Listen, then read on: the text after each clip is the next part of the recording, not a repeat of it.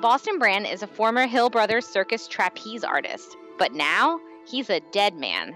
One of those ghosts who can jump in and out of someone else's body and take over a life. And tonight, he's patrolling the city, feeling lonely and struggling to do some good.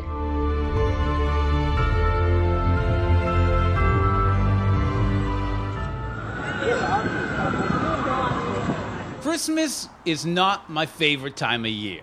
Too much goodwill floating around. Not enough for me to do. Too much time to be alone. Tried visiting my old circus friends one year. Felt like the bloody specter at the banquet. They've all had too much weirdness in their lives as it is, without me dropping in like something out of Dickens. A gift, a card, that's all the reminder I want to burden them with. Anyone who can even see me has solace of their own. Christmas, Hanukkah, they're the few moments of peace and normality they get in a year. All the good I do all year, and this is what Boston sits on a bench with his head hung in sadness. He hears footsteps. A woman approaches him. Is that why you do it? For rewards? Boston looks up. He sees a blonde woman wearing a coat, a green scarf, and red earrings. What? You can see me? The woman eyes Boston's bright red costume that he wears as the hero known as Dead Man. Obviously. Cute costume. Very seasonal. Thanks. I wear a green one on St. Patty's Day. Intrigued by the woman, Boston stands up in hopes of continuing the conversation. Who are you? One of Madame Xanadu's mystic friends? Me? No.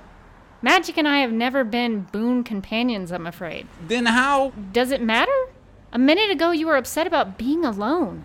If you want, I can always leave again. No, don't. Could it be that what's really bothering you is the fact that all these people around us don't even know what you've done on their behalf? And what if it is? I knocked myself out fighting for him. But does anybody know? Does anybody care? Probably not. I mean, you are dead, you know. Comes with the territory. Gosh, thanks. I feel much better now. So you want recognition then? You want glory? It's not that. Not glory. It's just, I was a performer, you know? I played to the crowd. That sound, the sound of applause. There's nothing like it. You soar. I soar. Literally.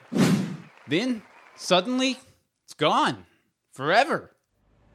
You're playing to an empty tent, and I guess I've never gotten used to it. You soared and were cut down at your height.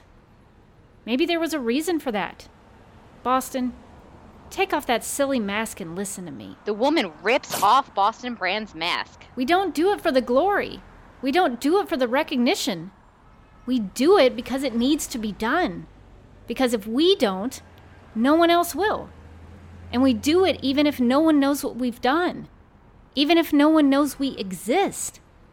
Even if no one remembers we ever existed. Yeah, I guess we do. Look, don't mind me. I'm just a putt sometimes, you know. The woman's face forms a friendly smile. No, you're only human. You are still human, Boston. Don't be ashamed of it. Rejoice in it, because it means your spirit, as flawed or selfish as our spirits can sometimes be, is still alive. The bells of St. Patrick's Cathedral start to chime in the distance, and the woman starts to walk away. Too soon. Well, I have to go. I have business to attend to.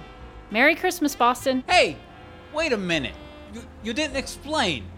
Who are you? How can you see me? I don't even know your name. The woman turns around. My name is Kara, though I doubt that'll mean anything to you. She was right. It didn't. I didn't know anything about her, other than what she gave me that night. And I've got the feeling I never will. Like, maybe that was the whole point. Merry Christmas, Kara. Whoever you are.